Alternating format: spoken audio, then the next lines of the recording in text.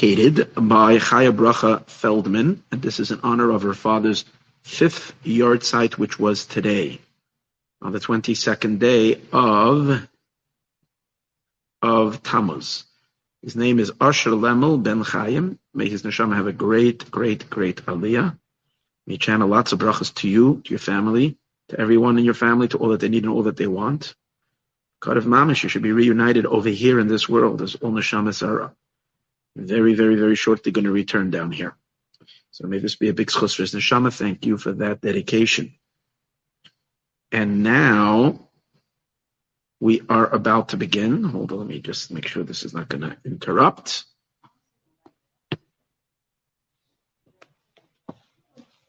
It sometimes is on.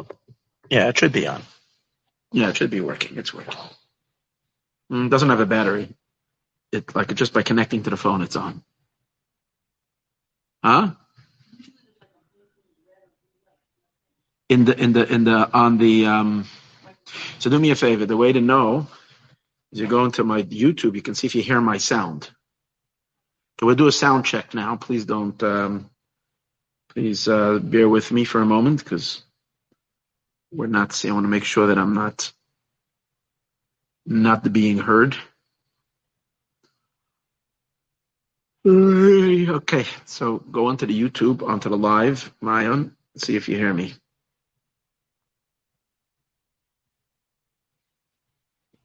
You all will hydrate a little bit and get ready.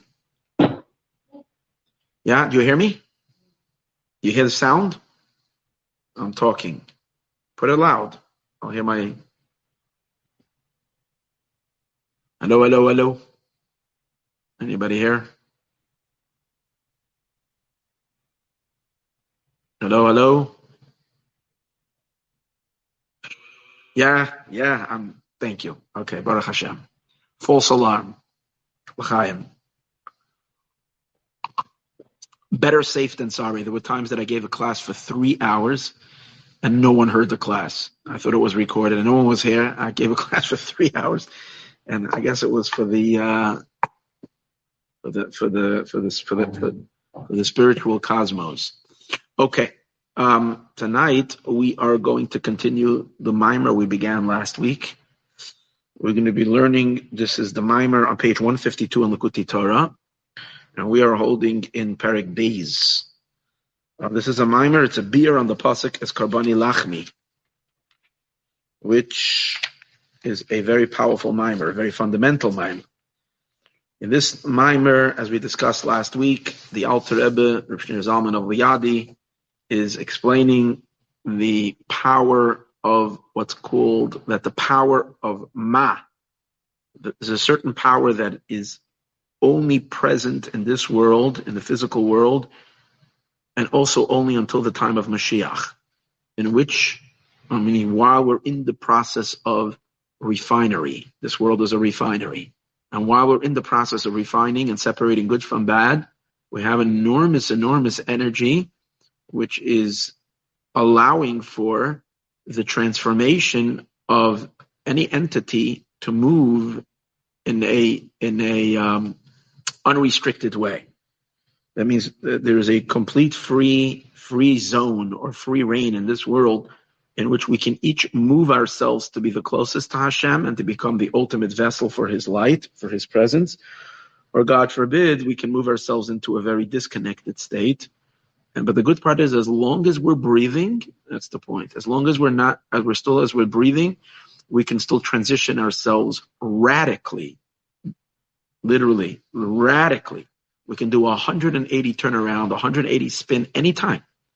And it goes two ways. You know, the Talmud tells us of great sinners who became a Baal Tshuva, like that, in a snap of the finger. And in the last moments of their lives, and they merited to enter and become a permanent fixture, if you can say, in holiness. They are a receptacle for God's light for all of eternity. And then we have people the opposite, who were doing pretty well during their life, and then they, right in the end of their life, they took a left turn or went down south and disconnected. So, but the main point over here is that in this world we can do radical transformations. But in the spiritual spheres where souls are, it's a painstaking journey. That means souls, wherever they are, that's where they are. And if they move, it goes through an enormously slow process of moving slowly through an immense process of like elevation and perhaps some purification, what is necessary. And it can be, it's a very, very tedious and step-by-step movement. You don't have that ability to hop on a wave, a divine wave that can take you in 1 second from one end of the spectrum to the other end of the spectrum. We don't have that, only in this world. And the concept that he discussed was, let me just briefly say in last week's class, that's because the upper worlds, anything above the physical world, is the divine energy that kind of dominates in those worlds are the indwelling light, what we call the Mamala Kalaman light. And the Mamala Kalaman light means it's a light that Hashem has already conditioned and adjusted to each and every level. So the lights and the vessels are compatible with each other. They work in perfect harmony. And therefore everything is already expressed, everything is already fixed, everything is already set, everything is already detailed. And once things are already detailed, then they're detailed. Like once a body is totally formed, you can't change the toes to be the head and the head to be the toes. Everything is fixed, everything is decided. And as last week we discussed, I don't want to go over much because we discussed this in a 2-hour class last week, that's both from the perspective of the container and the vessel. We said it's like a fetus or a tree. Once the tree is developed, each part of what was once part in the seed as a potential, or in the seminal drop of a human being, which kind of can still be moved around when it's still in the potential state. Once it comes into a state of full expression and development, then each limb and each organ and each part of the tree is fixed and locked into whatever it is, whatever it's defined to be. And that's already the world, that's called the other world, meaning once in the higher zone, everything is in its place. So that's on the vessel end. The containers are already decided. And the same is also on the energy, that the energy that dominates those worlds is an energy that matches each level. It means in the world of Atzilus, there's a much higher light. And in the world of Beriah, there's a lesser light. And in each sephira, and each chamber, in every station, every place, every garden, it's a big garden over there. Every place in the garden has its unique way in which God's energy filters through into the garden. As we discussed, we create that in this world. But once it leaves this world, meaning once we're up there, everything has its spot and its place. Down here, there is two. Over here, we can change things all the time. And we can take something that is utterly evil and turn it into absolute goodness. And God forbid we can move things the other way around as well. And that is for two reasons. Number one, because this world is unfinished business. We're still in the midst now. I have to say something. A lot of what we discussed last week is a little bit different today. Because today the Rebbe told us already that we passed already the crucial moment of completing the refinery. And that's already, when we hit the year 1990, the world has reached already its completion of its refinement. So it's hard really to explain how the condition of this is applicable, what we're learning in the Maimer last week and this week, how it's applicable exactly to today. I would not say that it doesn't apply at all, because or else we wouldn't be teaching it. But on the other hand, I would say that it has to be different. I just don't have exactly the clarity of what the rules are in the current time, which we might call the twilight zone, between night and day. In other words, we're like somewhere already emerging into day, but there is still some remnants of the darkness, obviously. So it's hard to decide exactly what are the spiritual dynamics that are playing, that are now that we have access to. But in general, we're talking about life in the physical world. So things in this world have not yet been set. The refinement has not happened. And since they have not happened, the things are still in a state of mixture. And when in a state of mixture, just like we said before, in the potential seed of a child, there's no exact definition of what will be head and what will be foot. And therefore the foot can become head and head can become foot and so on and so forth. That's in the vessel. Also, another incredible thing is in the energy, divine energy, that the divine energy that is present in this world is from what's called in Chassidus, the Sovev Kalam. The Sovev Kalam means the encompassing light of God, in which the encompassing light of God is still pre-definition. It's still what we might call, we're going to see today, it's still called an Or Klali. It's still a very general light of Hashem that has not yet formulated itself into particular expression. So it's almost like God is bestowing a general energy to be engaged in a relationship with the world. It's like Hashem is excited. It's like a teacher excited to walk into a classroom, and she has no idea, she or he, who her or his students are, and they're just coming fully equipped to deal with each student and to teach each student in accordance to their specific needs. But at this moment, there is no specifications yet. There's just a general will to teach. And on that general will, the energy is still in a very lofty and non-descriptive state, and that's why it has the power to it's not limited to a particular vessel. And that's an enormous, that we understand that's like the potential state before it becomes actualized.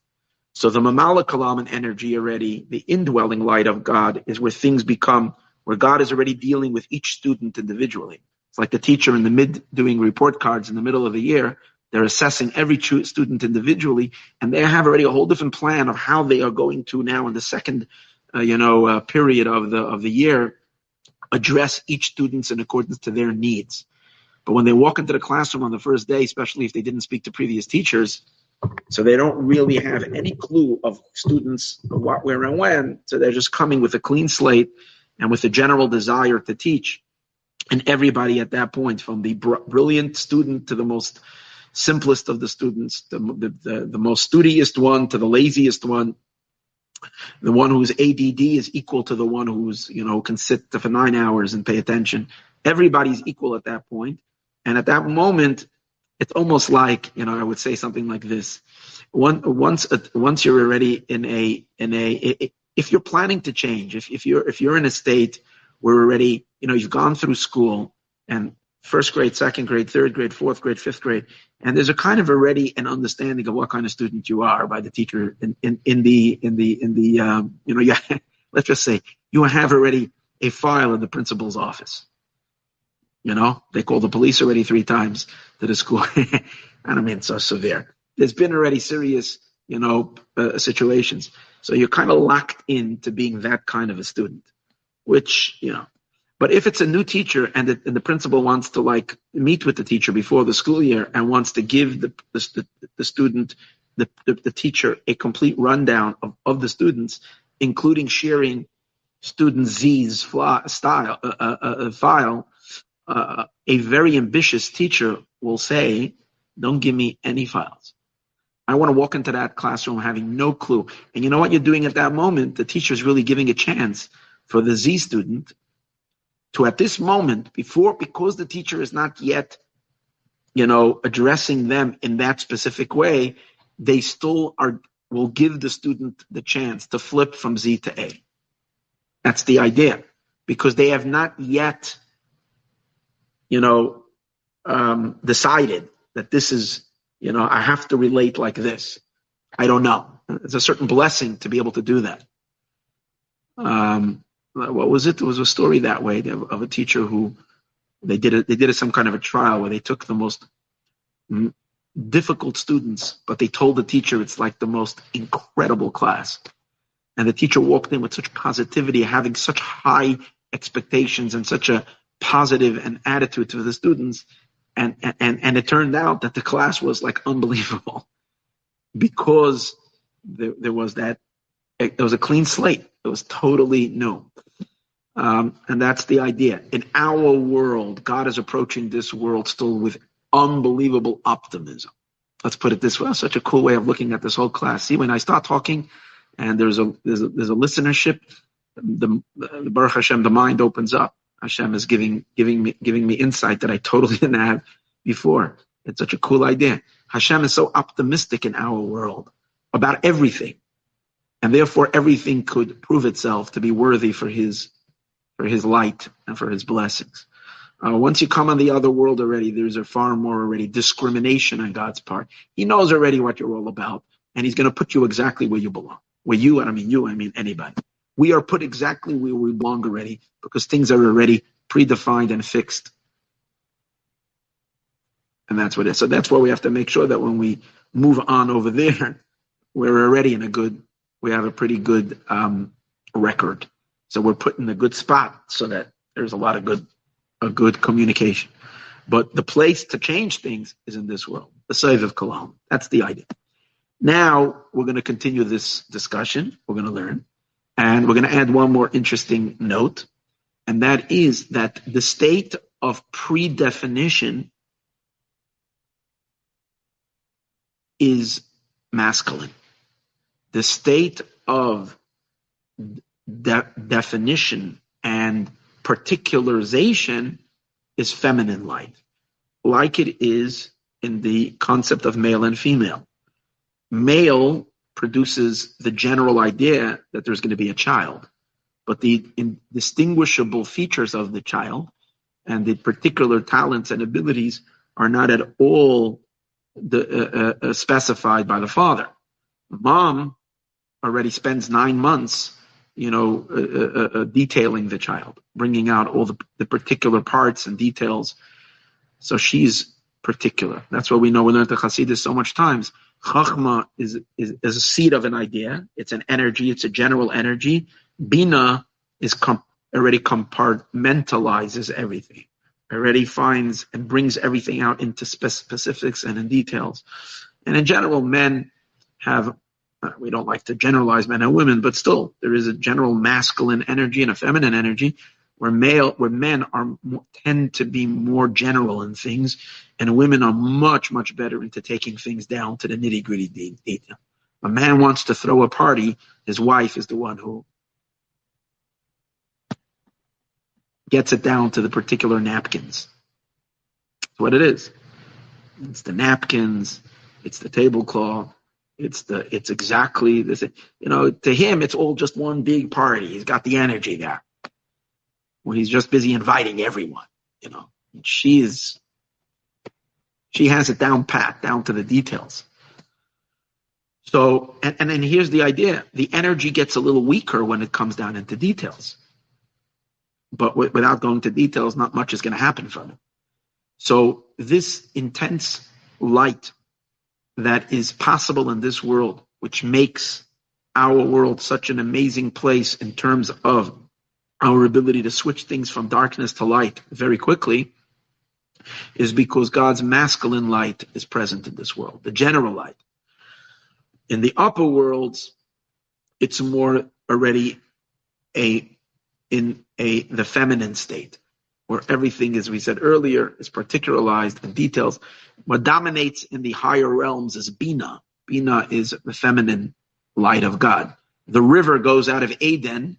The river is Bina, like we learned so many times, to water the garden. The garden, and from the garden is where all the specific chambers of enjoyment and pleasure that happen in all of the spiritual cosmos. But it's all already in the feminine realm. The Yud, which is the powerful potential, before it gets specified, doesn't shine in the higher worlds. It only is present down here in this world. Now, the term that he's going to use for it is a term that we should be familiar with in earlier classes. He's going to use the term Ma and Ban. And that is that Ban is the feminine light. These are two names of God. Both of them derive from the Tetragrammaton, from the name of Hashem of Yud Kei Vav Kei, the name that equals 26. right? The unpronounceable four-letter name of God. When you make the numeric, every Hebrew letter has a number. When you make the ordinary, when you add up Yud and a Hey and a Vav and a Hey, you get 26. But if you also count the hidden letters that are there, you get to other numbers, because every letter is made up of other letters that you don't see, but they're really there. Like a Beis is a Beis Yud Taf. Beis is the word Bayis. And an Aleph is an Aleph Lamed Pei. So the Yud also has hidden, like a Yud has a Dalet, but when you look at the letter Yud, you only see the Yud. You don't see the Yud. When you say it, you sense the Dalet. So the hidden letters of God's name could be written out in various different spellings. Based on the different spellings, you get to different numeric, to a different number. Now, these, we're not dealing with just little cute little, what's it called again, calculations. We're talking about the fundamental energies of the whole cosmic order, which are dependent in the various different names of Hashem. So, two of the primary gematrias, numeric values of God's name, when you add the Miloi, one of them equals 45, and the other one equals 52. So 52 is called Ban, comes from the word Nun Beis, 52. Nun is 50 and Beis is 2. And Ma is 45, Mem and He. So he's got 45, got 52. Now,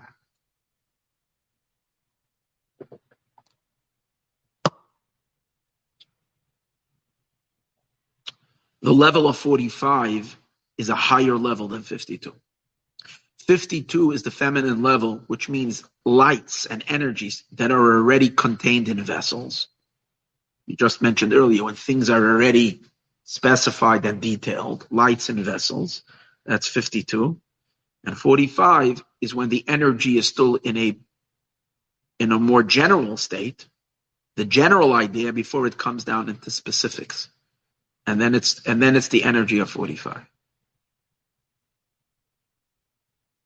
Now, and that's again male, masculine energy, feminine energy. Now, this lofty level of masculine light of 45, which as we said is present in this world, to harness its power, I mean, it's generally just here in this world. It's available, and that's what gives us the ability to make choices here. But to harness its real power and to really pick things up from darkness to light, including ourselves, changing ourselves and changing humanity and changing nations and changing entire peoples and so on and so forth, to harness that power is through Torah and mitzvot.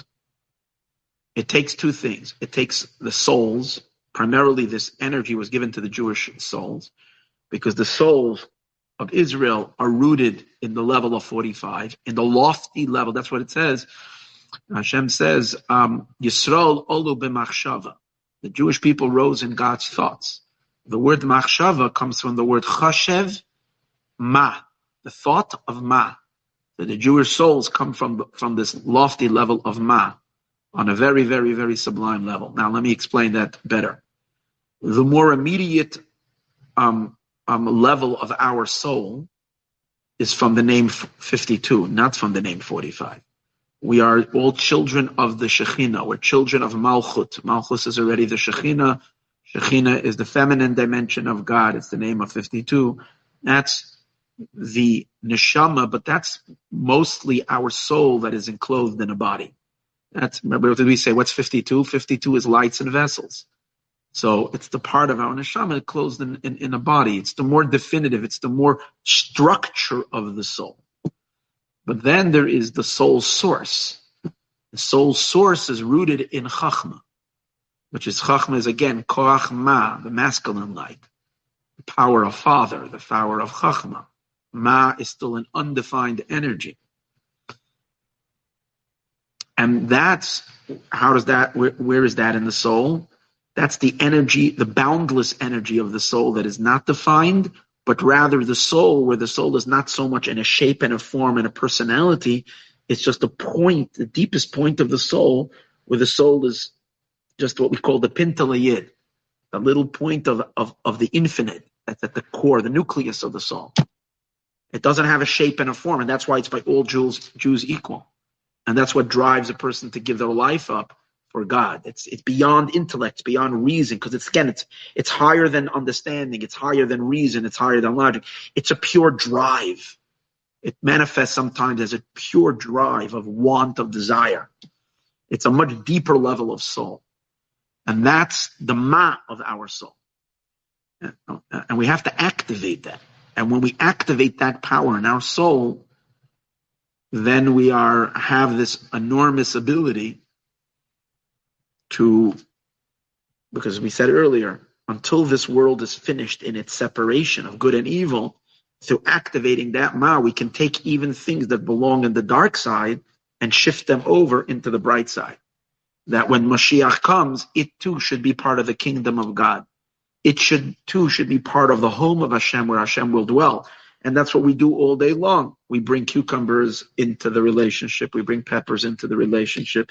We bring sneakers into the relationship. We bring microchips into the relationship. We bring toothbrushes into the relationship, and shirts into the relationship, and pants into the relationship, and cars into the relationship, and spaghetti into the relationship. Everything. Because everything that we take, which these are all stuff that could be in the physical world and not be a vessel for the divine revelation of Mashiach. And when we utilize all these stuff, we make these things part of our experience of God. And the Jewish people really, initially it would have been just the land of Israel, which would have been the empire of God. But because the Jewish people who have that energy of ma in their neshama, in their soul, have traversed the entire globe and built a yeshiva in the Congo. I don't know if they built the yeshiva in the Congo, but they built the yeshiva, they built the mikveh in the Congo. And they built the yeshiva in I don't know where, in Cincinnati, Ohio. And they they have a kosher stores in France. And they have schools in Buenos Aires. And I'm giving the example. All these stuff, which is fulfillment of God's will in all these places in the world.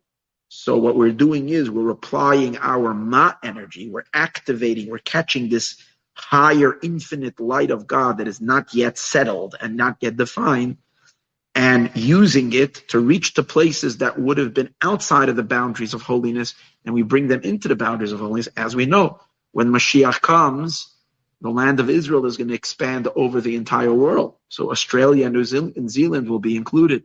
Places all over the world will be included. And that's because of the Torah study and the mitzvah observance and so on and so forth.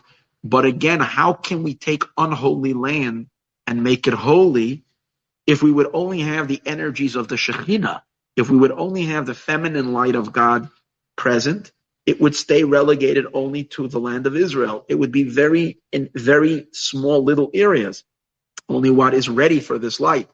But the fact that we have the power of Ma, it's a superpower, and is in our neshama, in our soul. So as we traverse the earth, we apply that masculine light to help bring as much as we can into the unity and only spit out whatever is really, really, really unredeemable. Okay? Now, the other thing that is related to Ma, the power of Ma, besides the Jewish soul, is the Torah and the mitzvahs. The Torah and the mitzvahs, their sublime source is in this general light of God, a level of pure will, like we spoke earlier, that's predetermined, prefixed, pre-specified, and that's where the mitzvahs really originate, in the will of all wills of God that God has, and in the level of, and as we're going to see in the Maimar. And because Torah and mitzvahs stem from the level of Ma, of the level of 45, of this early stage of energy, of godly presence. So that's why the Jew and Torah and mitzvahs can conclude the tikkun in this world. In which place do we do the tikkun? In the territory of Ban. Ban is, so here's the thing. Here's where we have to kind of play with this carefully. And there's like this. Once we take things and we utilize them in a mitzvah, once we brought a person, we take anything in this world and we fix it, we engage it in some kind of a godly thing. So we turned it into a vessel for godliness by applying the Torah and the mitzvahs to it. So now it is already fixed. It has already completed its purification. That's why we find, mentioned earlier, I didn't mention this in this class, but the Jewish people move from country to country, and then after they've been there for a certain amount of time, they usually were kicked out of there. And even though the reasons for that was generally anti-Semitism and all kinds of other not negative things, but the deeper reason is because once we finished the refinement in Spain, we had no business staying there, because Spain was already ready for Mashiach, even though it was still a land of hundreds of years of Jewish persecution, inquisition, and horrific things. But on a deep, essential core level, the mitzvahs and the Torah that the Jews studied in Barcelona and these various different places has already made that territory ready for the great divine revelation that's going to happen hundreds of years later at the time of the coming of Mashiach. And we moved on to country after country after country. In the last, the Rebbe explains that only in the latest point of history do we go to the most challenging of places, and that is the lower half of the globe, down and under the United States of America, and to see what we can bring in from as low as there into the realms of holiness. Okay, so we expand around. So the way it works initially, and this is a concept that he's going to address over here in the Sikha as well, and the Maimer as well later, an interesting idea. Again, in order to do two things, in order to separate the good and the bad, you need that incredible power of Chachma, the masculine energy. The feminine energy is only after things are set in a fixed state, then the limited light of God, which is the indwelling light of Hashem that settles into each creature and into each being, that's the feminine energy. Now, it's extremely important because that means that the creature becomes settled with godliness. From the masculine light, you're not settled with godliness.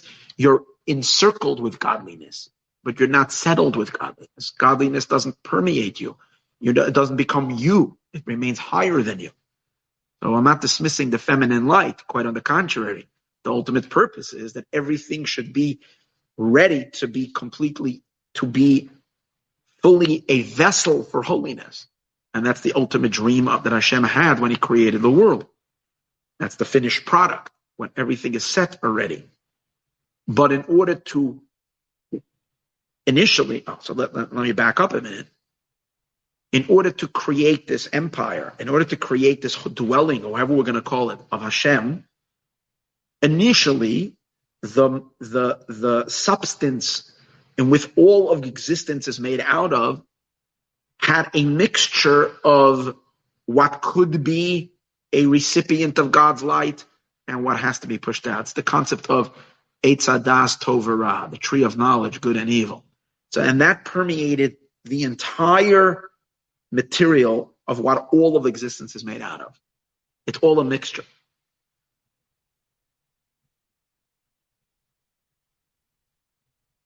Now that mixture is related to the name Ban.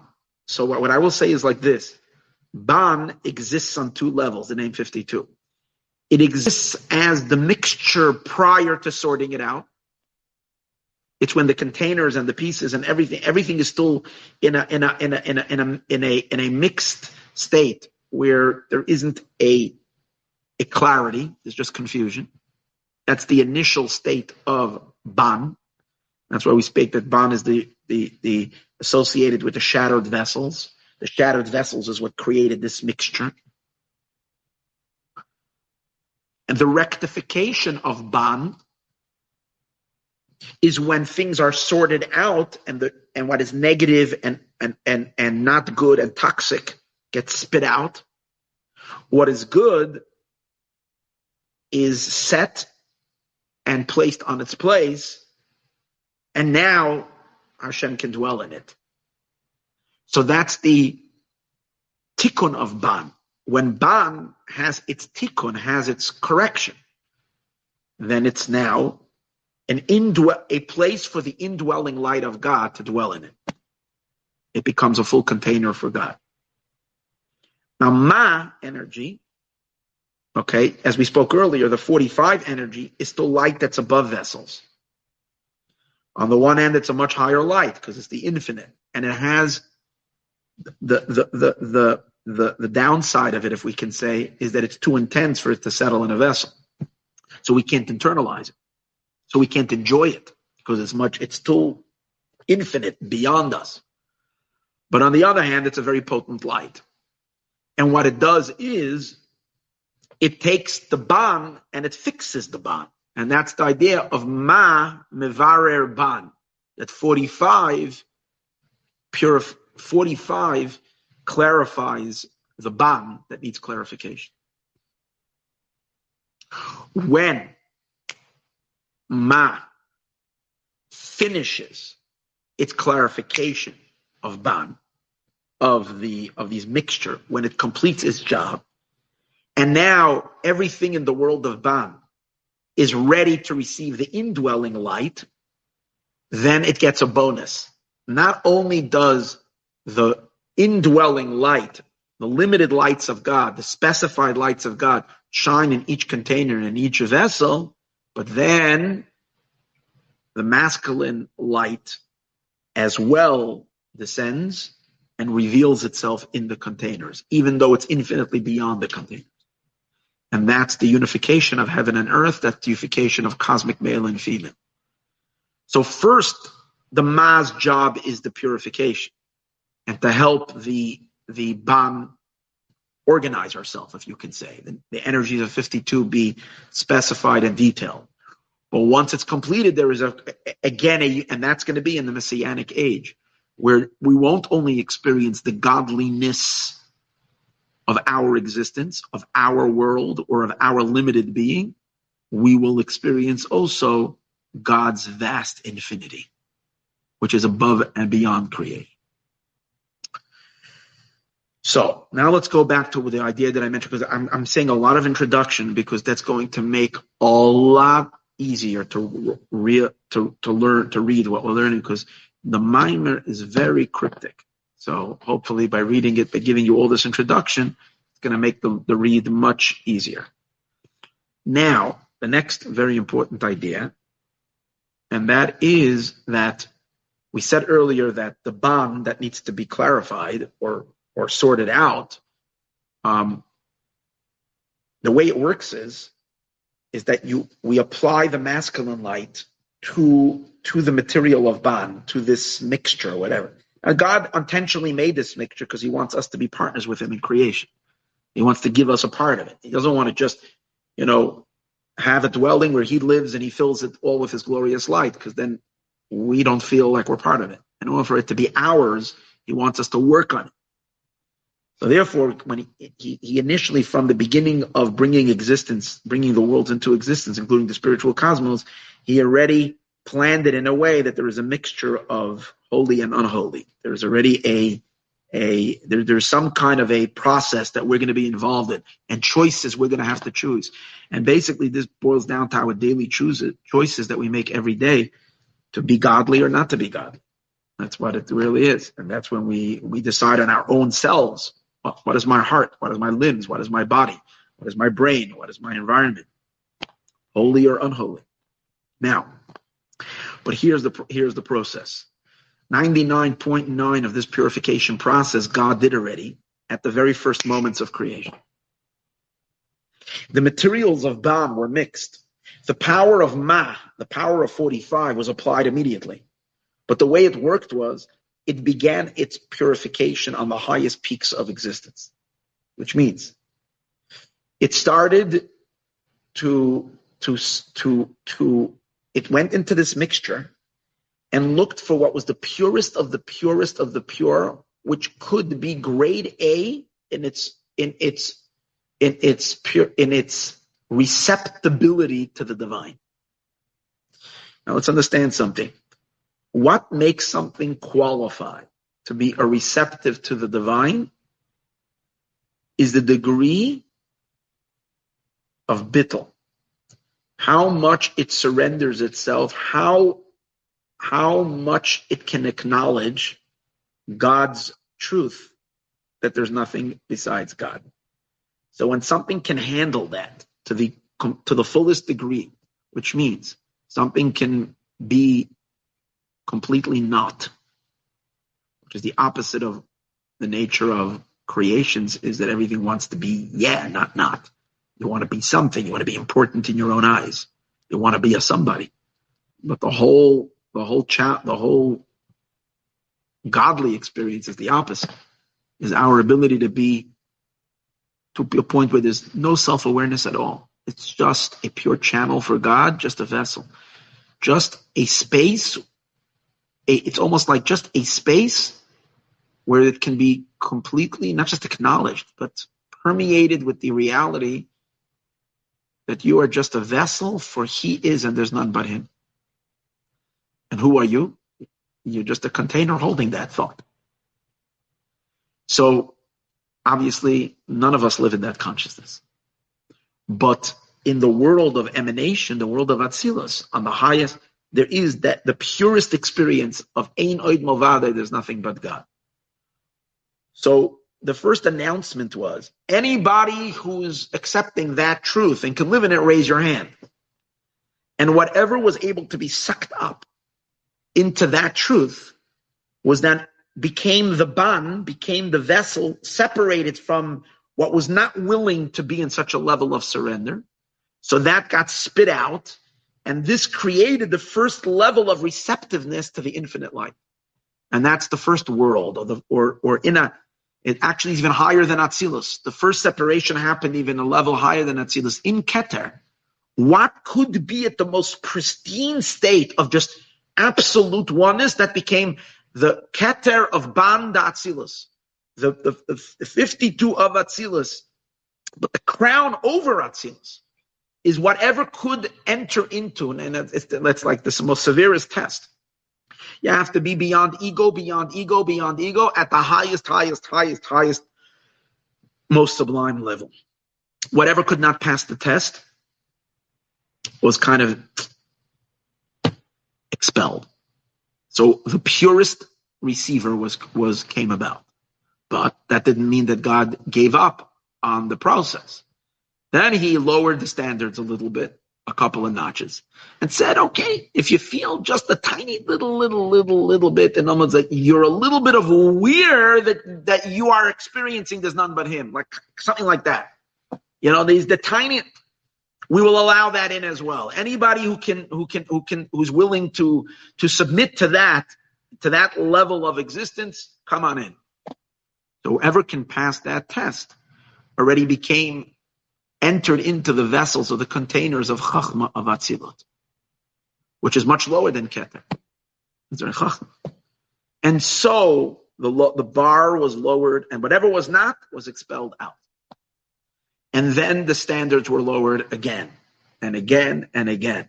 It's almost like when you're purifying gold, and it's like one of the ways of the purification is first you look for that which is the most I'll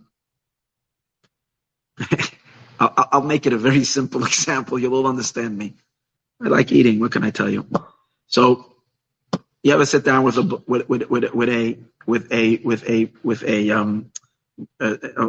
thing of blueberries? So we all know there's like a blueberry that you put it in your mouth, it crunches, and it has like a tartness and a sourness. Is the perfect blueberry. But if it's too sour, no. If it's a little mushy, no, right? There has to be that. So that when you get that new box of blueberries, you sit down. So your first selection is you find you touch them and you find which is the really good tart blueberry, and that makes it past the first. Then you put it back in the fridge and you're like, okay. But then, a few hours later, you're hungry again, and you're not going out to the store to buy a new thing of blueberries. So you're taking out the same thing of blueberries, and you say you'll settle for a blueberry that is not as perfect as the grade A, and you're going to go for the second level blueberries.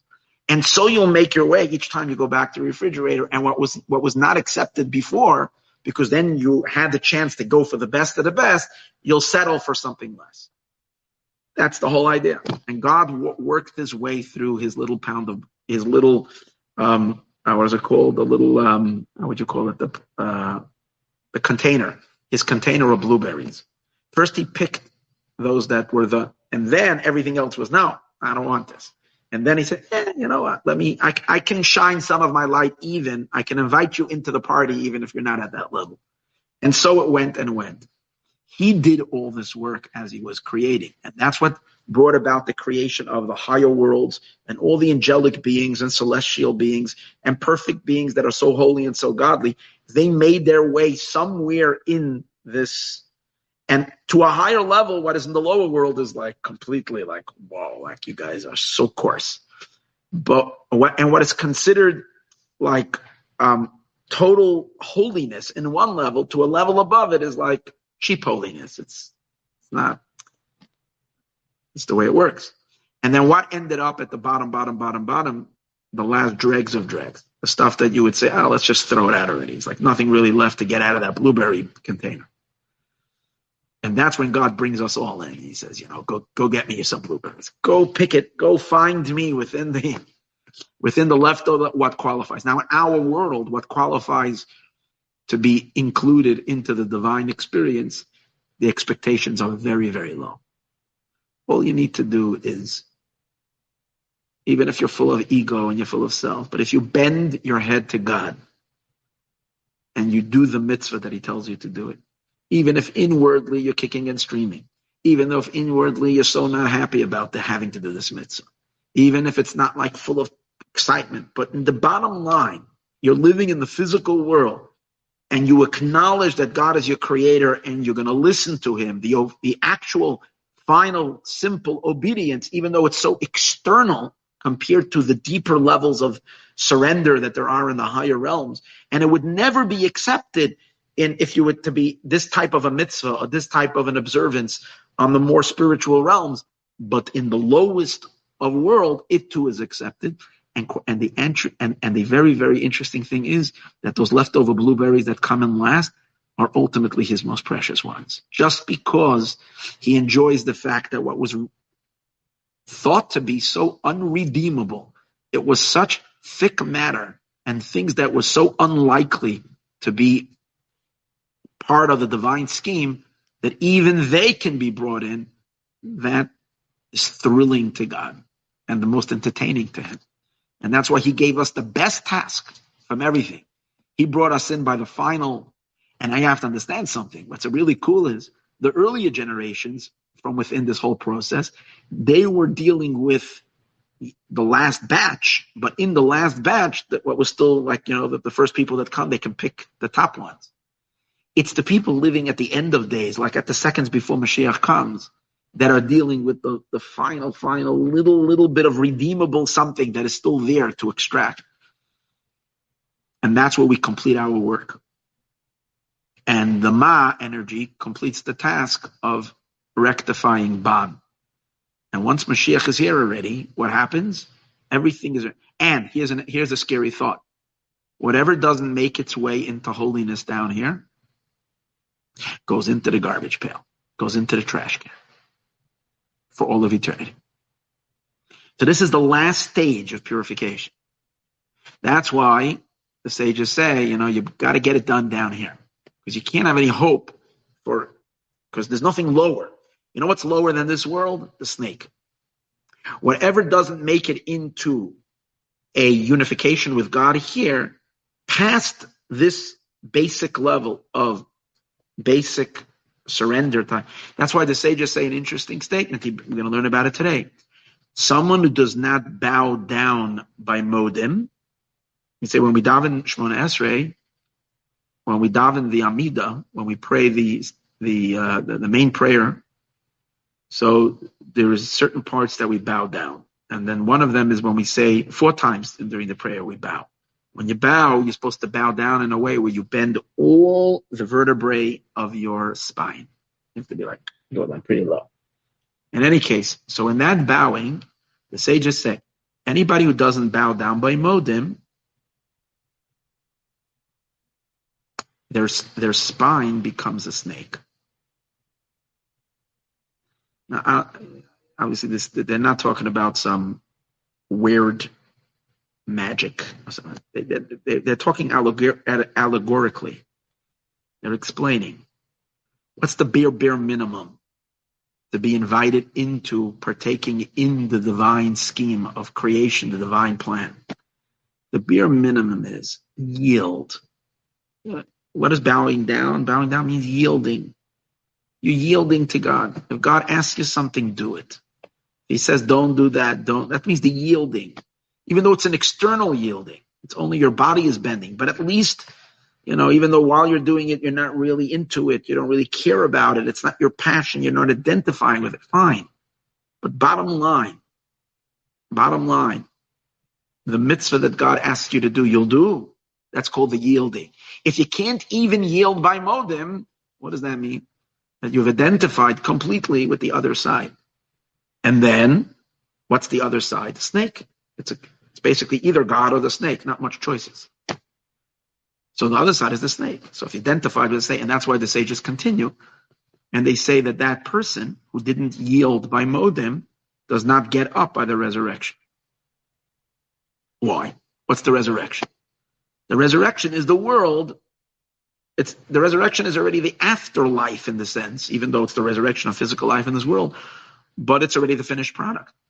If you couldn't fit yourself in somewhere in the product, in this finished palace, in this finished existence, in which is a vessel for God, you couldn't find a place where you too could be a vessel for God, and you're not part of the vessel, then there's no point of living in the because the only reason there's a snake alive today is the snake is needed to tempt us. The snake is needed to give us free choice. But once we're done with choice, and now choice is over, now is the time when there's actually already the full revelation. So if you haven't chosen your way in, God forbid, then you're on the outside. And on the outside, there's no point of having that person being alive by the resurrection, because that's because their spine is a snake. What does a spine mean? The spine is your upright structure, which says so much about your identity. Who are you? Right? Like you say, a person who doesn't have something is lacking a spine. The spine is your oomph. So the question is, what's your identity? Do you belong to holiness or not? That's the core of what we're learning today. So let's go and learn, which I think is going to lead us that we're going to have to finish this mimer next week because all of this is going to connect to it. And I think if we're going to try to do that part as well, we're going to sit here for 6 hours. Okay. In addition to the fact that I don't know that part yet that well at all. So now we're holding Siv Beis. He's going to explain the concept that I mentioned briefly earlier, that the when things are fixed already, related to 52. When things are still the energy of God that is still the encompassing energy, that's 45. So he's explaining the way things evolve is initially every energy, like any new creation, I think we find it in our lives as well. Any new creation first begins with a general idea, which contains within it all the details, but the details are not yet individualized. It's all lost in the general concept. And then after like someone has a concept, and then you break it down into the details, and that means you're entering the energy into the vessels, into the containers. So it first starts off as a masculine energy, and then it gets down into the feminine state of specification. So he explains. So every single evolving state in the cosmic order of the world coming into existence, it emerges on two levels. Makif, first it's an encompassing light, upnimi, and then from the makif light, from the general light, it goes into a state of pnimi, what can be internalized in the vessel. Makif, what does encompassing mean? That which cannot go into the vessel. Because the vessel can't contain it. Because the vessel doesn't have the broadness to wrap itself around such an intense energy. It's like a concept that is, when a teacher is teaching a student, the original concept in the mind of the teacher The teacher would drop it on the students just as it is, without processing it, without developing it. It would just fry the brains of the students. So the teacher needs to sit with it a little bit and find words and break it down into little pieces, and then slowly give it bit by bit by bit. This means the lights that can go into containers. But the initial light that's in the mind of the teacher is too intense for the student. So it's there, but it's and the teacher might even say it initially just as a one concept and an idea. The students don't get it, but that serves as like the outline. They don't understand it yet. It's an outline. So it keeps them kind of within a certain context. And then later, you break it in all the details. As he says, but the way it works is whenever there is such a transmission, it always works first what reveals itself is the outline. First, what reveals itself is the encompassing general energy, like with the physical creation of a child or of a tree. First there's a seed, and then you get the details. First there is the male transmission, which is general, and then there is the female individualizing of it. First is drawn the general makiv, the encompassing light, and then from there comes the indwelling light. Ki hapnimi, what is the indwelling light? Hua arek tzas, is a tiny little ray mipchenas hamakiv. So when we talk with God, for instance, God wants to give us pleasure by sharing himself with us. He wants to imbue us with his light, but his light is infinite. There's no way the world's in anybody. But first there is a general, I want to delight the righteous. I want to illuminate them with my great light. But no one can fathom that. No one can handle that. Then it goes through millions of filters until a little droplet drops into a little drop becomes the pleasure pool, so to speak, in an entire chamber of millions of souls, as they have somewhat of a little tiny little bit of a inkling in the vat of a little droplet of the infinite. And that's what he's saying. But first, there is the general will, the general overwhelming energy, and then a little tiny bit gets taken inside. Only a little bit goes inside the pnimi. Now, as one level passes on to the next level, because you realize we're dealing with a series of stages, and where the energy flows from level to level. So in each level, when there is a transmitter and a recipient, a teacher and a student, and each level this occurs, that this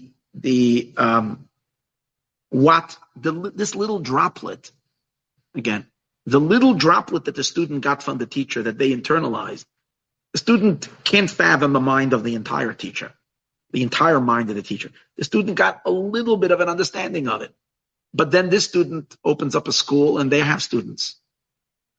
So from that little droplet that the student received from their greater vastness of the teacher, that now becomes, from that droplet, they emanate a light, which is also considered encompassing, and encompasses the next level.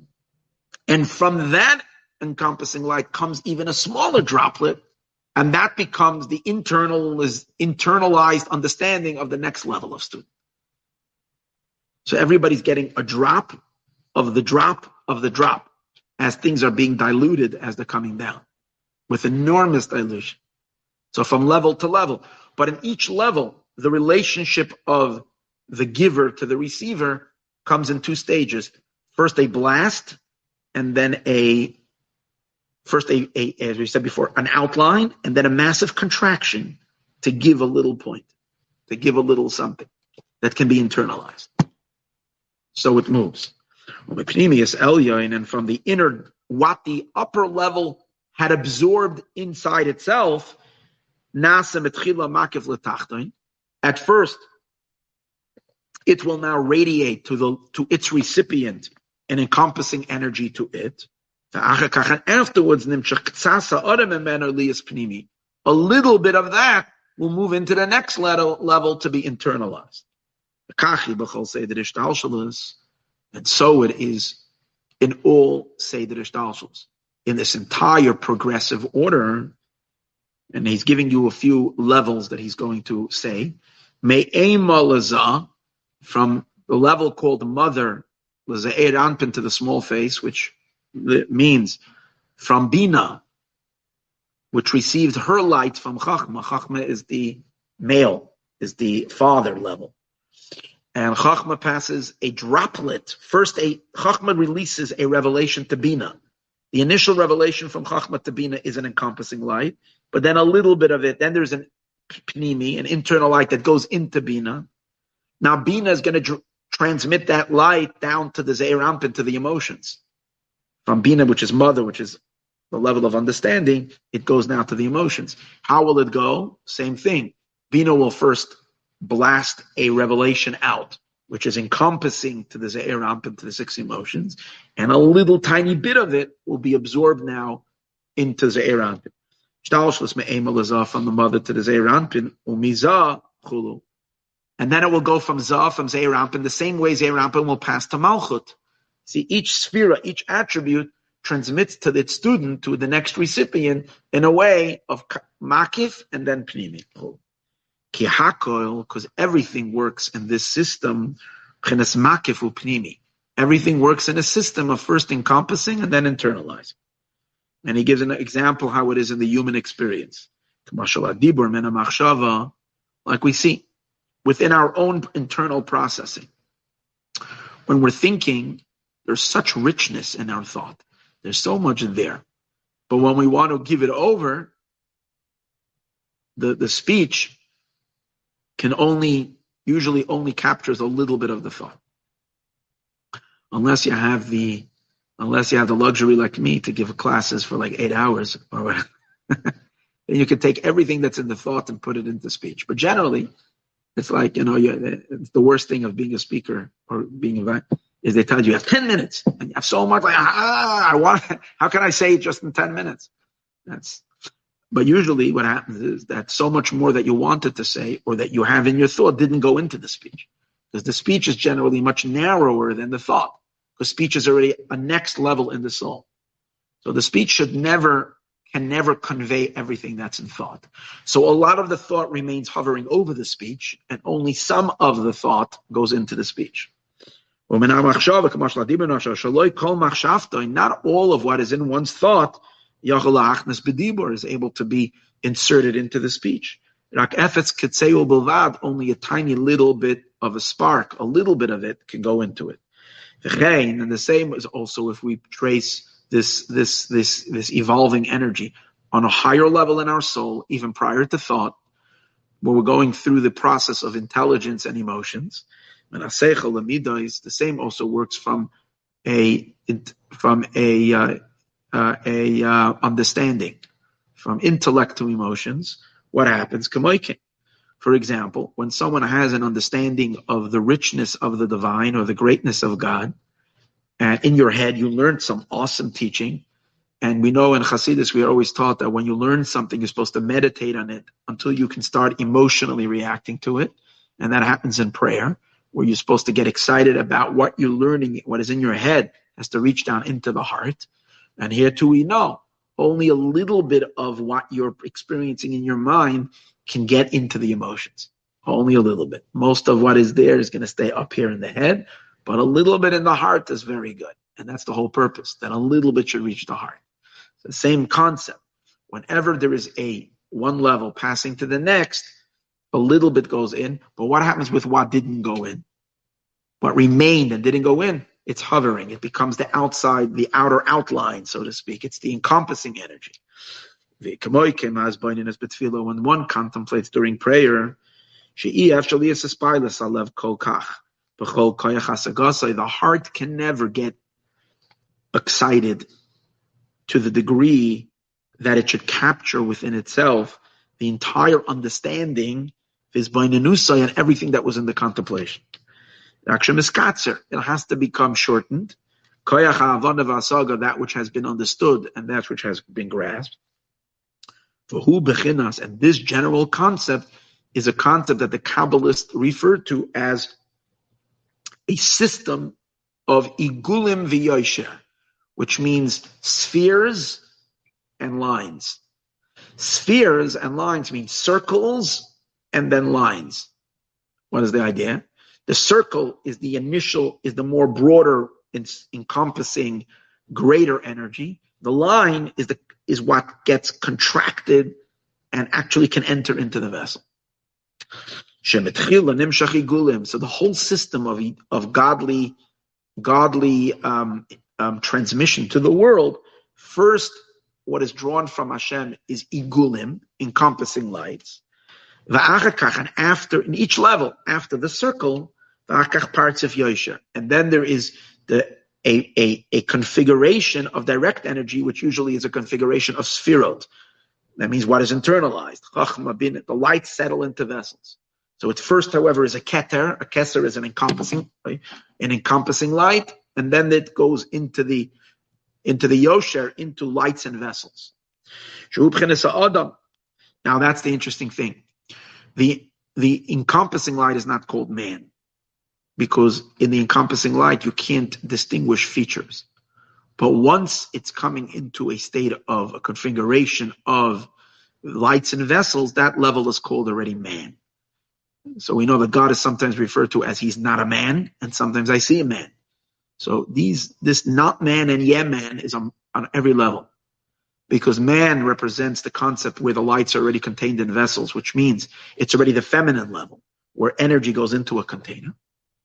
The internalization of ideas. And the not man is the encompassing light that can't be called man because it's just a raw energy prior to its specification. So the parts of Yosher Shu B'chinas Adam, that's considered man. Koyach Hariyah Ba'ayin. And that is, remember we said earlier that in the feminine level, the eye is an eye, the ear is an ear, and you can't switch. The ears can't see and the eyes can't hear. Everything is set in its place. And that's like we discussed and outside of this world, everything in the upper worlds have already been set with lights and vessels, where things are already developed. When he says over here that there's still encompassing lights at every level, he's talking about in the initial emergence of worlds, that's the way it works. Encompassing, internal. Encompassing, internal. Encompassing, internal. And then there is 248 limbs. And interesting.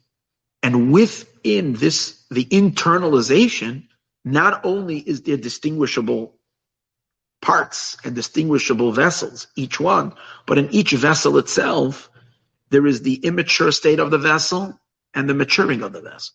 It's like the idea of you're talking about a human. A human is a child, first an infant, and then a child, and then a teenager, and then a full-grown man or woman, and then they reach the aging period, an older time. So you see a maturity, a development.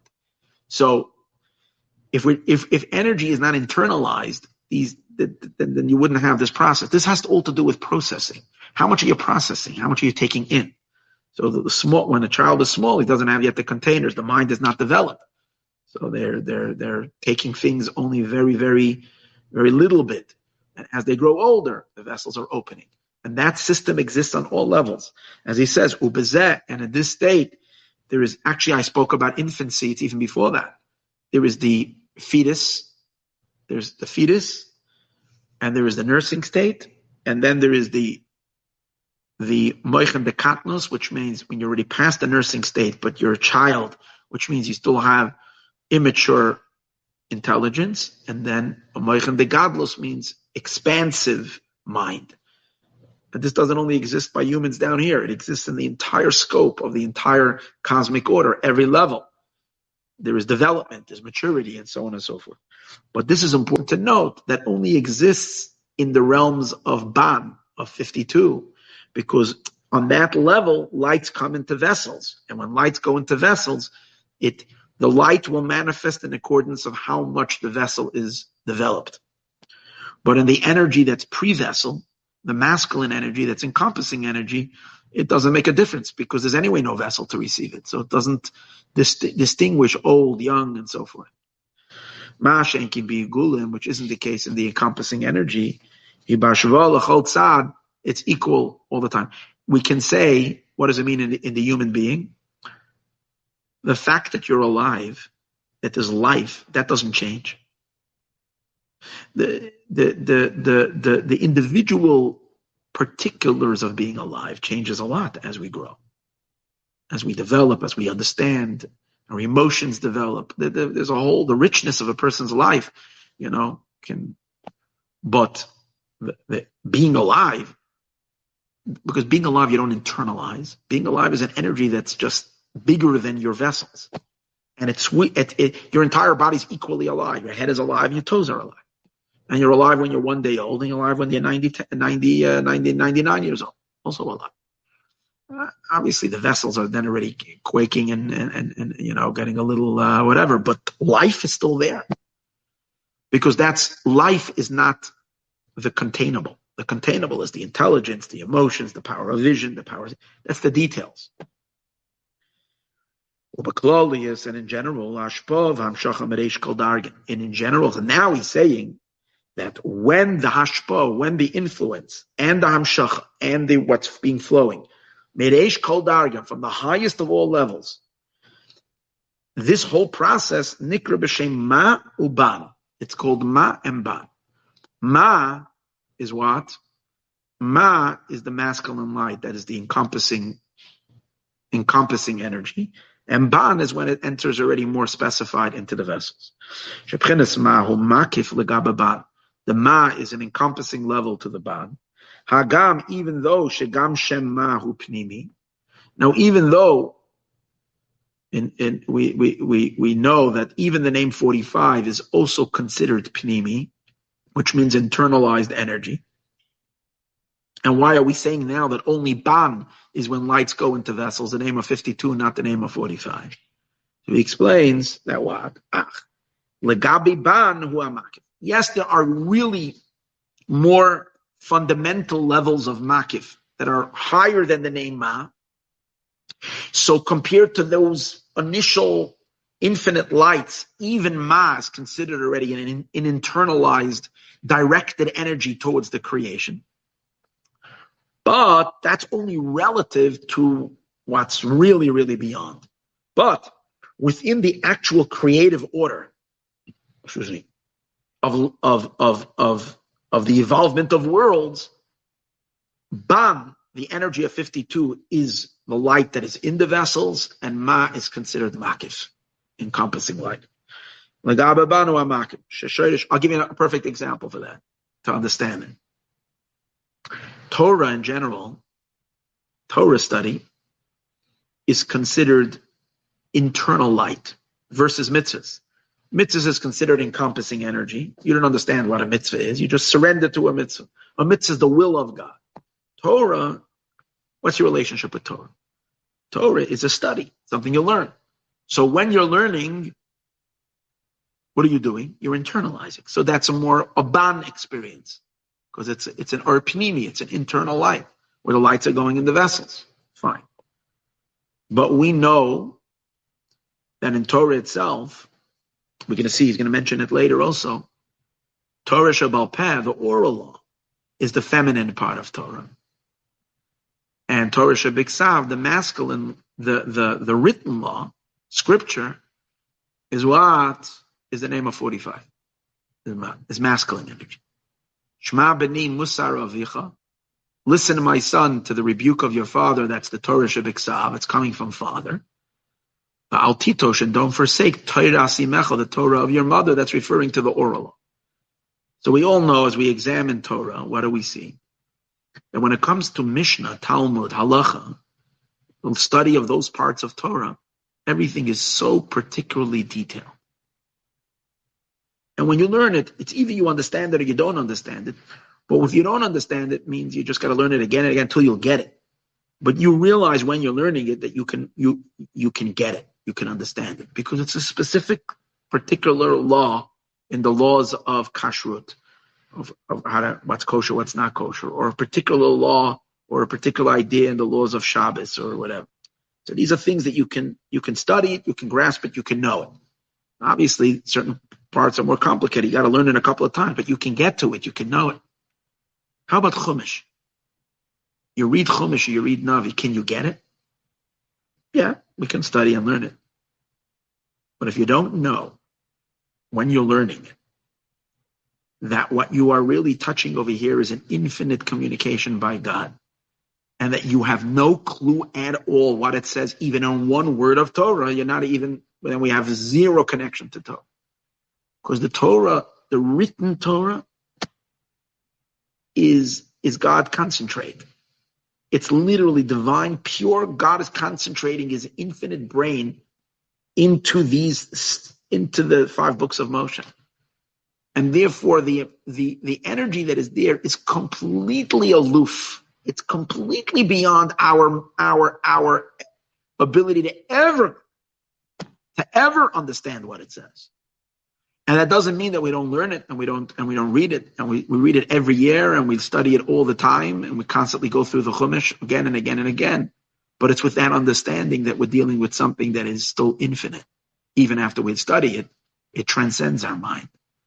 So why am I using that? I'm giving an example that even though Torah is an Or Pnimi in general, even Torah Shebiksav is considered an internal light, but that's only compared to mitzvahs that is completely makiv.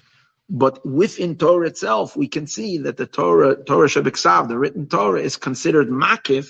It's considered encompassing light compared to Torah Shebal Peh, which is an internal light. And that's the idea that he's saying over here, that even though Ma is also Pnimi, which means internalized energies, it's only compared to what is outside of vessels completely. But in comparison to the lights of Dan, Ma is considered Makif, as he says. Because the root of the name of 45, one can argue and say that the lights of Ma are real. Now, why are we saying that it's essentially on a level of Makif? Because it really, where is it coming from?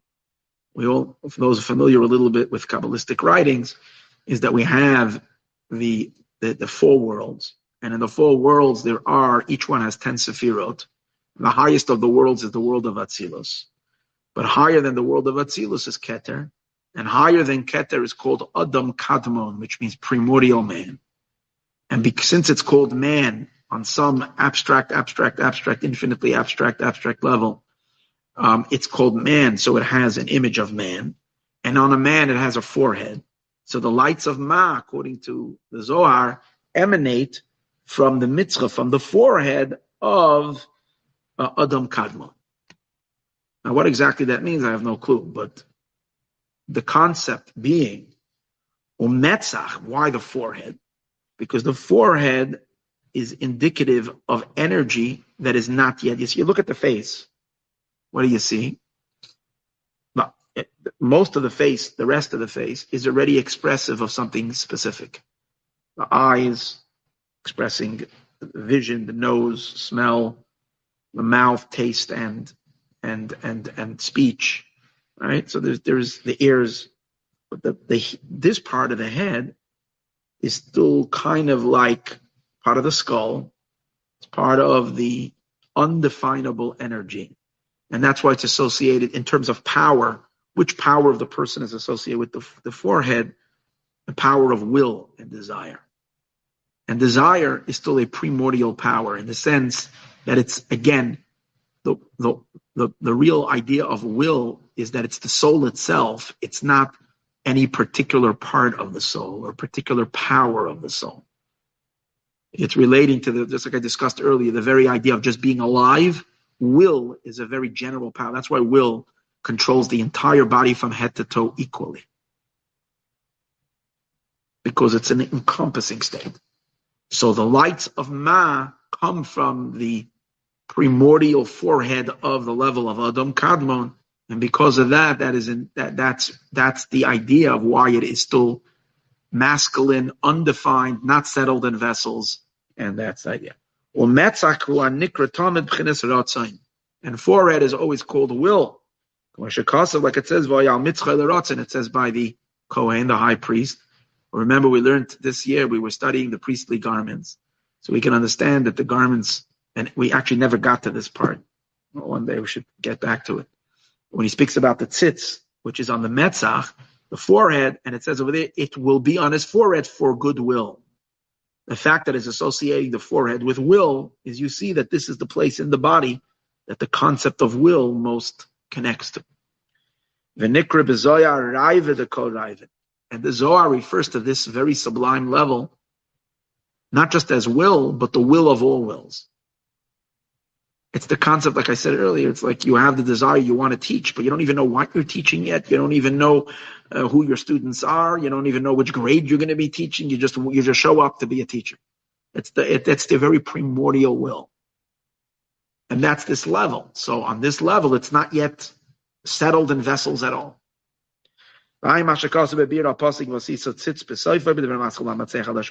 looked up all these places, and that's why I have even the tiniest little clue and try and giving some explanation over here, because I sat here for 2 hours trying to crack open what he's talking about over here. But I can't tell you exactly right now, maybe just because I'm tired, what he says in all these places. But some of them I was able to figure out the connection, and some of them I'm still puzzled.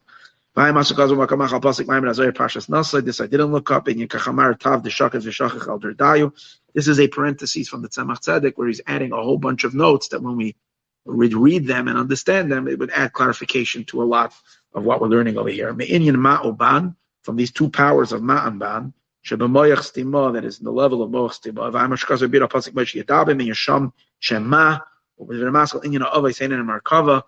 Giving you a list of about 7 memorim, 7 discourses to look up. A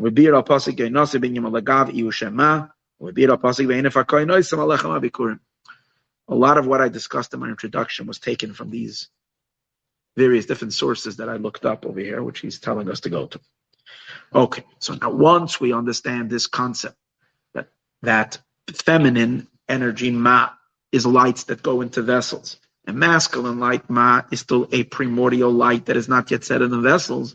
He's going to explain how that relates to our physical world, because our physical world is not yet, while we're in the process of fixing, so you don't have any vessels. So we have special privy to this encompassing general light of God, which is God's will, which is why the mitzvahs, which are Hashem's will, are only in the physical world. There's no will of God in any of the spiritual spheres. There, everything is already fixed, and they have only access, so to speak, to the feminine, the ziv hashchina, the light of the ban, the light of the internal light. But they don't have that encompassing light, which is the will, which as we spoke earlier, which is associated with the forehead. That's only down here in the material world, and that concept he's going to explain over here. Ban is feminine. See, I mentioned this throughout the entire class today, but he didn't, in the actual discourse, he doesn't mention that it's feminine and masculine until this point. He says the name 52 is the feminine side of God. Shamar lenukva. It's associated where it says by Shabbos, it says Zachar v'Shamar. God spoke these two words. Remember the Shabbos and guard the Shabbos. So the Zohar says, remember the Shabbos is masculine, and guard the Shabbos as feminine. So we know that in Shabbos itself, Friday night is the feminine Shabbos. Shabbos is called the queen. And Shabbos day is masculine Shabbos. So, and that's why on Shabbos morning we say Zochar es Yom HaShabbos by Kiddush, related to the masculine side. The Zochar leduchra, that's a male. And now he explains, Ki Malchus, he's going to explain, now the name of 52 is associated with Torah Sheba'al Peh. What did we discuss earlier? What's Torah Sheba'al Peh? Where all elements of Torah are specifically specified, are detailed with utmost incredible detail and detail of detail. So that's Malchus, that's the Shekhinah, that's Torah Sheba'al Peh, that's the oral law. And that basically tells you exactly how, in the most detailed way, what is fitting where can God reside, where God cannot reside in. What's kosher, what's not kosher, what's right, all these things. That's called Malchus, and that's the name of 52. But the name of 45, that's the written Torah, the scripture. Over there is encompassed the masculine light of Torah Shebiksav, which is b'chachma is berido, which is still a level of generalization. And that's why I'm going to tell you another interesting. When you look in Torah Shebiksav, you have a general idea of what God wants, but you have no specifications on details. You know Hashem wants us to rest on Shabbos, but if we only had Chumash, we had no clue how to keep Shabbos. To keep Shabbos, you need to have tractate Talmud, Masechta Shabbos, and then you have to have all the halacha, all the detailed laws, as it's brought in Shulchan Aruch, and all the books and books and books that are written on the laws of Shabbos, down to the modern day world of how do you apply Shabbos to our modern world. All these detail and sub-detail and detail can only get when you learn the oral law. When you're learning just Torah Shebiksav, you get a general gist that God likes Shabbos. That's about it. You get a general gist that God wants you to make some kind of remembrance between your eyes, but you have no idea that it's black boxes, and you have no idea exactly that they have to have leather straps, and they have to be exactly like this and exactly like that. Because Ma is still, as we spoke this earlier, it's still the energy that's very general. It's not detailed yet. But precisely because of that, it still can move things around, as opposed to when things are already very specified. So that's why the power of Chachma is beridu. With the masculine power of Chachma, we can still do the birur. And when we do birur, hulasa is Gan Eden. We are creating Gan Eden. What does it mean we're creating Gan Eden? We are expanding Gan Eden. Because whatever we are bringing into holiness, that and setting it into a specific, what's Gan Eden? Gan Eden is when something is already refined and is already now ready for the divine revelation. That's the Gan Eden. In the upper world, you have the Gan Edens that are places where God is fully light. You have the Gehenom, which is the other side, where places that are absent of the divine. And that's why it's horrific pain and suffering. And in our world is a mixture of Gan Eden and Gehenom together. And you decide we all get to decide if we're making Gan Eden from our life or we're making Gehenom. That's why when Yaakov came into Yitzchak, and he smelled it, and he took one sniff at Jacob, he smelled the smell of Gan Eden, because Yaakov made Gan Eden. And when Esav came in, he smelled Gehenna, because Esav was living in his world. He made it a non-receptacle for God. If you're doing in your life things that God doesn't like, so then God is not going to be there. And that's Gehenna. Gehenna is the absence, it's the fire of Gehenna. It's the absence of God. And the pain of realizing in a world where you're not deceived anymore, that there could be an existence, the burning pain of existing in a non-godly state is the Gehenna. And that fire, we say it's 60 times hotter than any fire in this world. That's its meaning. So you get to decide in this world, what is Gan Eden? That means, but here's the beauty. In this world, as long as we're physically alive, we can take anything from the Gehenna place and put it into Gan Eden.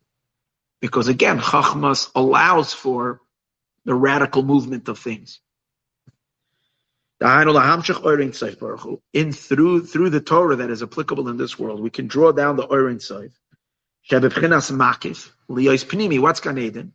Gan Eden is where things are already internalized. But in our world, we are taking the Orein Sof that's still Makif, and we're creating the vessels and the containers for it to come into a Pnimi, for it to be able to internalize, to go from the masculine general state into the feminine vessels.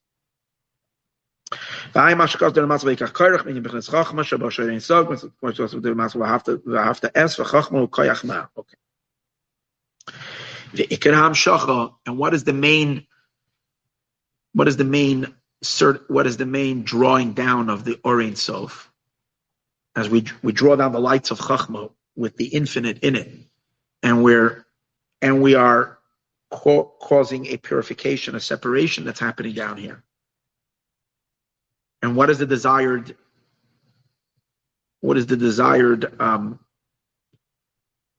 state that we're trying to create? That God should dwell in something. and God only dwells in something when the thing is surrendered to it. So that's what the Chachma purification is doing. That's what the sorting out is. Sort out what is resistant to be surrendered and what is willing to surrender itself into Hashem's will. So the Ikar Hamshacha is B'chenas Bittul, and the main Hamshacha, the main drawing down, is to bring to a state of bittul, of nullification to God. Because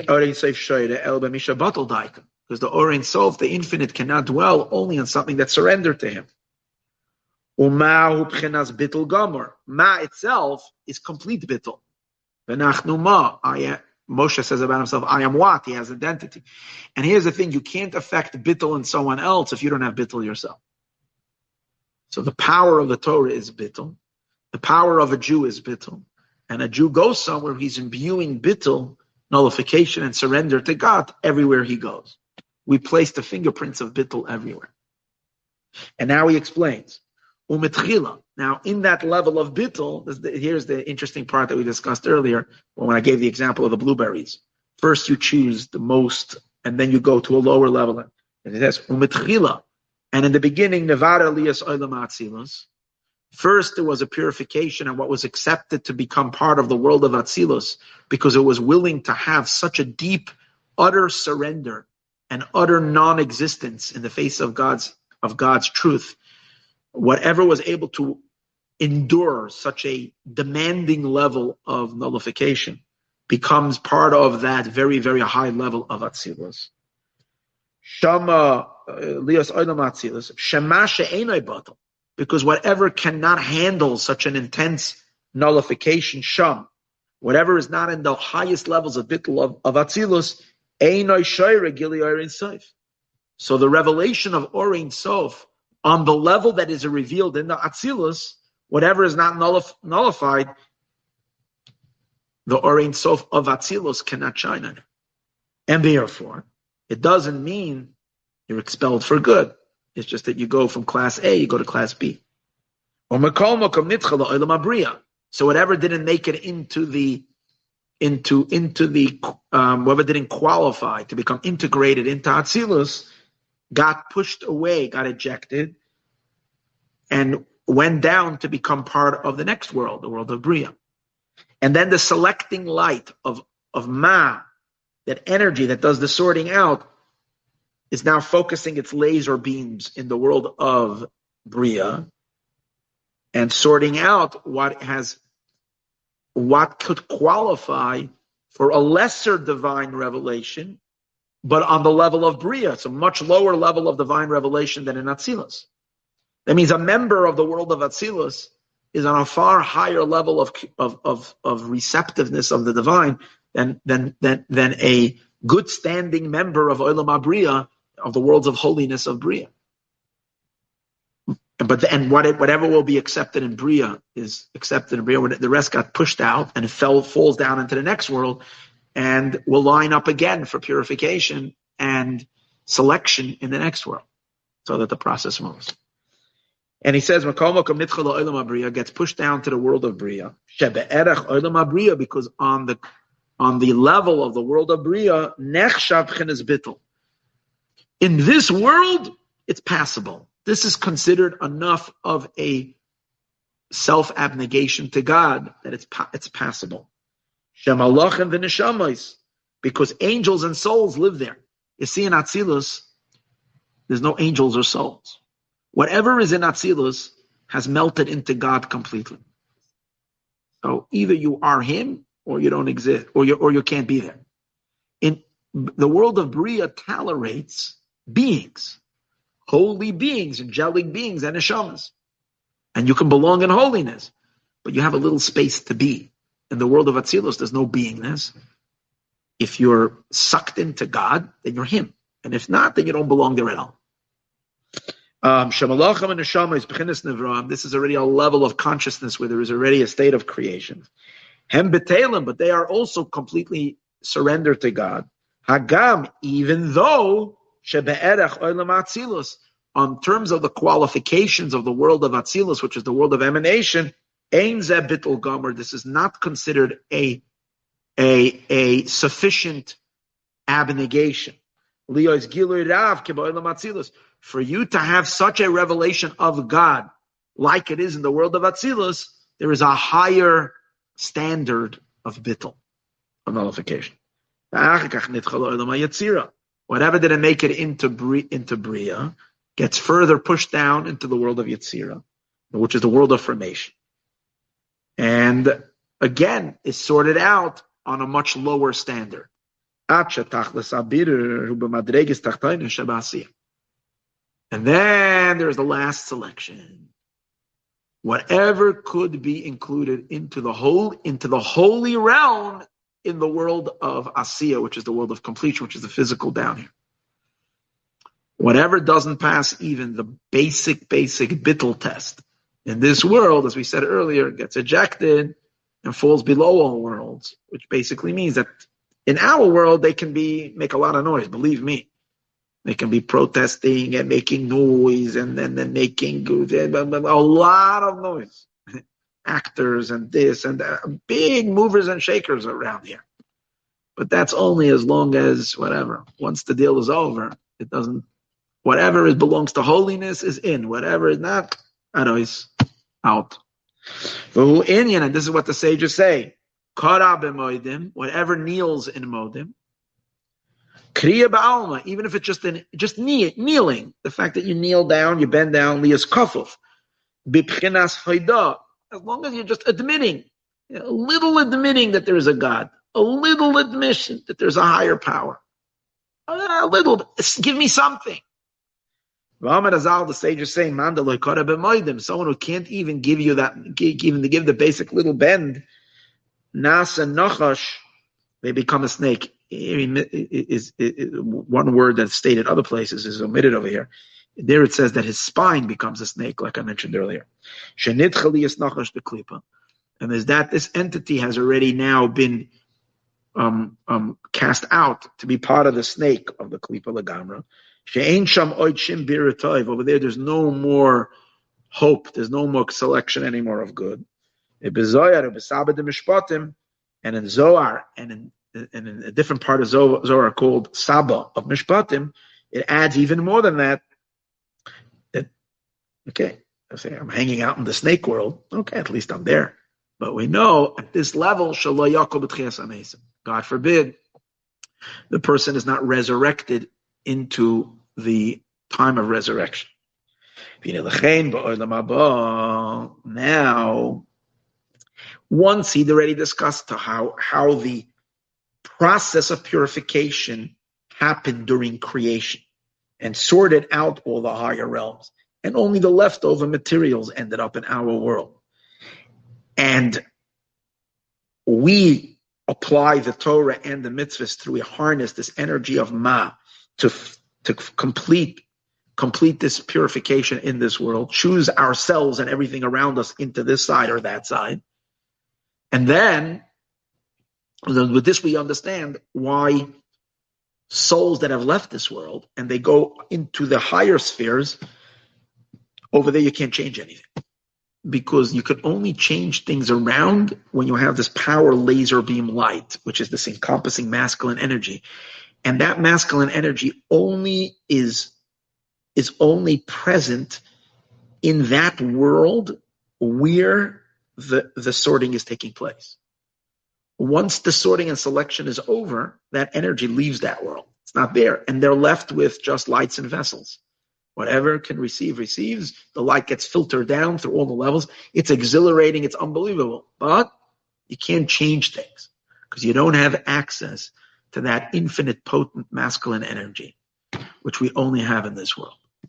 And that's what he explains here. And that's why in the world to come, says Tamoy, a person can't change their condition. Tamoy means like, whatever you identified with, whatever you've established yourself, whatever someone established himself in this world, the world to come is already the finished world. It's the world after things have already been selected. Shema, the name of 45, is done already, its selection process over there, and decided already each world what it is, each place, how much light can come in. Each thing has already been placed in its place. Hamakifli is pnimi. And what is the whole idea of the Gan Eden, as we discussed it, to be in a good, is that the makif lights are already settling in vessels. They're contracting and coming into vessels. So it's already set. Fartik, you can't move it. Vigilu Yasaya, and that precisely its deficiency is its ultimate quality. What's the quality in the upper world? Over there, you can enjoy godliness because you're already a vessel, and godly light is coming in. Over here, we're swimming and we are literally enveloped in the most potent of divine, but we don't enjoy it because it's too general, it's too high for us to experience it. But precisely because of that, we can harness this incredible, infinite power and make such enormous changes down here. So each one has the pros and cons on each level. But there's something amazing about being alive in this world. Because here's where we can still make it happen. Over there, there's already a revelation to a created mind. Over there, the good has already been separated. And it has already departed from the evil. Because whatever is bad has been pushed away. And when you come up into that world, they take one look at the person and you basically only have one path. You can only go to the chamber that you belong in. That's it. So there are sections. Section A, B, C, D, E, E. And wherever you are, that's the section you go to. So, and things have been separated on its own. And what happened with the evil? This is not too happy to whatever was impure, which got separated. Now, there are certain energies that were still mixed that fell into the next world, but certain things got separated, and then they're just in that world, but in the dark side. So that is Liyos Malachi Chabala, to become angels of violence, thugs. So just like there's MS-13 down here, right? Thugs and gangs and so forth. There are certain sections in heaven where you have such angels, tattooed from head to toe with skeletons, and you don't want to end up in their company forever. That's right. They're called angels of Malachi Chabala. They are not the nicest of fellas, and they operate in a very violent way. And they don't mind when some company comes in so that they can keep themselves busy. So you don't want to go there. That's the point. So you want to go to a place that's filled with godly light and God's grace. But you can't make that decision once you get there. That's the thing. Once you're there, they don't ask you anymore. It's already determined. Down here, as long as we're alive, we can still decide where we're headed. Umazikim. And all kinds of demons existed. That's what I'm saying. It's Malachi Chabala. It's violent angels and demons exist in those realms. Masha Enkin Olam Hazeh, which isn't the case in our beautiful world down here. Olam Abir over here is where things are still happening. Things are still being selected. And why are things being selected over here? Because number one, the selection has not been finished yet, and over here is where the powerful masculine light of Ma, of 45, is accessible. It is available. The Torah and mitzvahs, it is available in Torah and mitzvahs. And how do you access it? Through Torah study and through mitzvah observance. So a person can change themselves and to convert from bad to good.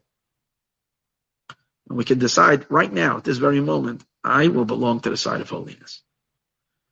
And that's it. Just that decision already picks you up from the dark side and puts you into the good side. Then it's about, once you made that decision, then it's about keeping it. Right? Because you don't want to end up back again on the other side. Now we go on to the next page. In this drawing down, now this Hamshacha, this power, that the Ma energy is available over here to purify and to set and to do the purification in the name of 52. Nimshach Mebchinas Ratzon Elyon is drawn when we said earlier, where does Ma come from? From the forehead. of Adam Kadmon, which is such a primordial will. And that's the supernal will, called Raiva de Kol Raiva, the will of all wills. Valzeh Amru, and on this the sages say, Ein Tam L'Ratzon. It's a level of will of God that is not based on reason. Because again, reason is already lights and vessels. Now it's pure will, pure desire. And therefore it's utterly beyond all comprehension and understanding. And that's why regarding mitzvah observance, which is only possible in this world, particularly regarding animal sacrifices, which is what he's going to discuss. This whole discourse is really a discourse to explain the daily sacrifice that happened daily in the temple. So, by the way, I just want anybody listening over here to stop for 1 second. Everybody has opinions about animal sacrifices and stuff, and like cruelty to animals, and I respect all these very beautiful opinions. But when you study for 3 hours, you get a little bit of a glimpse of the awesome, unknown depth of what's behind all aspects of Torah, and what's really these powerful, infinite, cosmic energies. And then God says, bring me a sheep in the morning and in the evening. You understand that it's not about slaughtering sheep. It's a physical mitzvah that we did in the physical world, but it has endless depth, so we shouldn't make our decisions or make a state like, we shouldn't have animal sacrifice, we shouldn't do it. We realize that this is much bigger and infinitely bigger than our minds will ever fathom. So we're awed by the fact that there is a mitzvah. Yeah, of course. It's good to have a sensitivity, and according to Torah, we're supposed to be sensitive to animals, God forbid, to animal cruelty.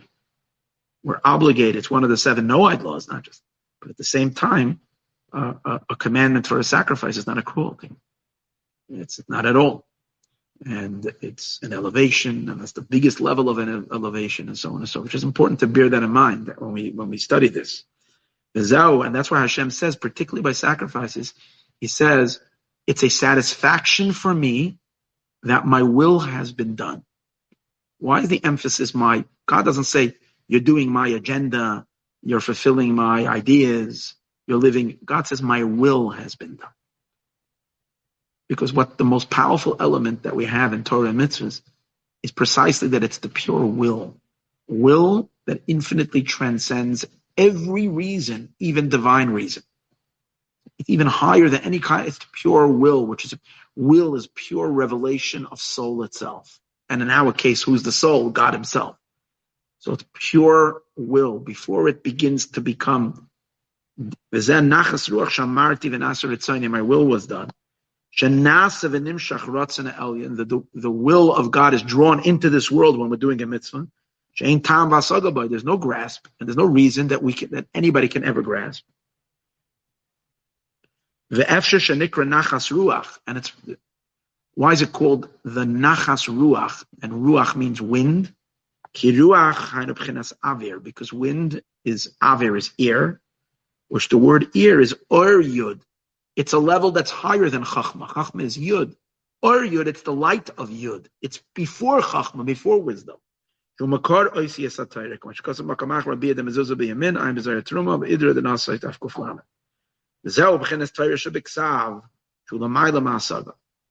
And that's in general all mitzvot. That's pure will, the will of God.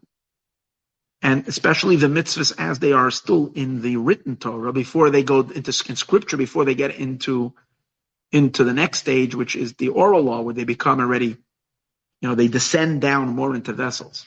But when you're engaging the mitzvah in Torah Shabbat, that's the pure masculine, infinite, simple will of God. But that's the redeeming light, because it's a simple will. It's still pre this and pre that and pre this and pre that. And that's why you have that infinite capacity to completely metamorphosize anything into holiness. And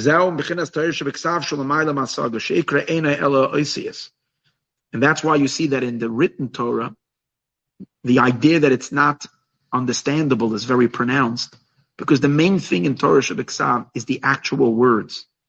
The one thing you can't do in the written Torah is you can't say in other words. You can do that in all aspects of Torah, but you can't do that in Torah. In Torah Shebiksav, it has to be in these words. Exactly. You can't add one extra letter. So what do you see from there? If it's all about just the content, if it's just the information, what's the difference if I say it like this or if I say it like that? No, it has to be said in these words. The reason it has to be said in these words is because these letters, these words are containing within them something beyond any type of definitive idea. It's the pure will of God. And it's manifesting, yes, only in these words. These words, this and not anything else. Because if it would be concepts and ideas, then you would emphasize what? An idea, a concept. So then you can say it in these words, say it in that words. The main thing is that's what we find in Torah Shebaal Peh, in the oral law. You can have the same ideas stated in two writings. One person says it in one words, and another person says it, and they're both Torah, legitimate Torah. You can't have different versions in Scripture. It is. A pasuk is a pasuk. Kedemusa and Ketzalma, they have to be exactly with these words. Mashik and Allahas al-Burya, which isn't the case with the laws. Sorry. But to know, and therefore, it's still very vague. And that's why you can't even know the law like we discussed earlier. You can know the general concept of Shabbos, but you don't know any specific about 39 principal ways of work that you can't do Shabbos or the like. Or in Tefillin, God says, bond it as a sign on your arm. What in the world does this mean? Until the sages came, or Pirshu, and they explained. Dalit Parshios. There are 4 scrolls that put into an animal hide, and they showed you how it's derived from the verse. The word totafos is the sages broke it into 2 words. Tat bekasvi. In the Katvi language, tat means 2, and then in another language, the other word means 2, totafos. And then together it comes 4, and from there, so it's some divine code. Medalad batim, and then you have to have 4 different compartments in the tefillin. Tafran, and then which type, and then you have to sew it. You look at tefillin, they're sewed, and you know that you can only sew them with an animal, with the arteries of an animal, the veins, a kosher animal. Like all these doesn't say anywhere in the verse. And exactly that they have to be exactly square, and they should have whatever. The same is also the laws of a sukkah, which we sit on sukkahs. Kavaya chafam is these booths that we sit in. Right? If it's so tall, not kosher. You don't have anything written in Torah Shebiksav. So here's the idea. In Torah Shebiksav, you have the will, but you don't have a grasp in the will. In Torah Shebaal Peh is when it's coming into vessels. And then you can understand how the will has to be done.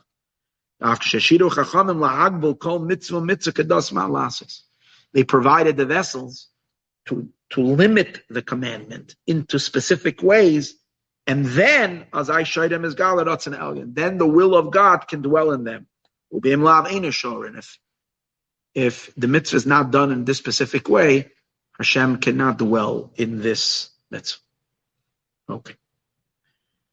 This will now, and then next week, Be'ezus Hashem, we're going to move into the next stage, and it's going to explain how this is really cool, how we are very much responsible for keeping that powerful energy of 45, of masculine light, present in the world and engaged so that we can finish this job.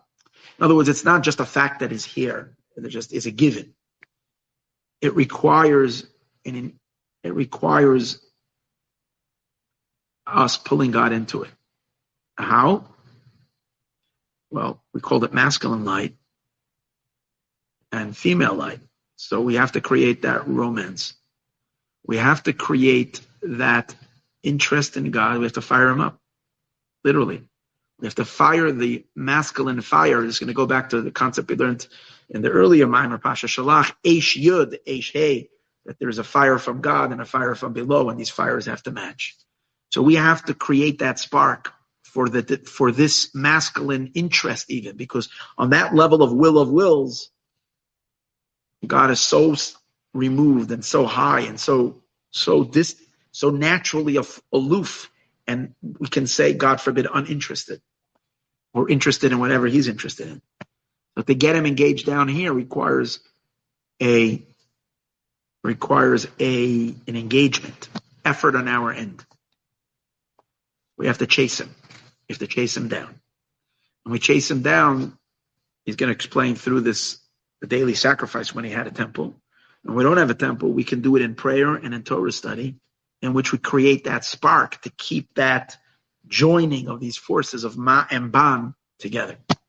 Or else, God forbid, you have a state of exile where a husband and wife are not really together, they separated. So that's the whole avoda of how we keep this. All right, Bez Hashem, we shall continue learning another time. I don't know. I thought for some reason it's much longer. My eyes are shutting on me. Okay.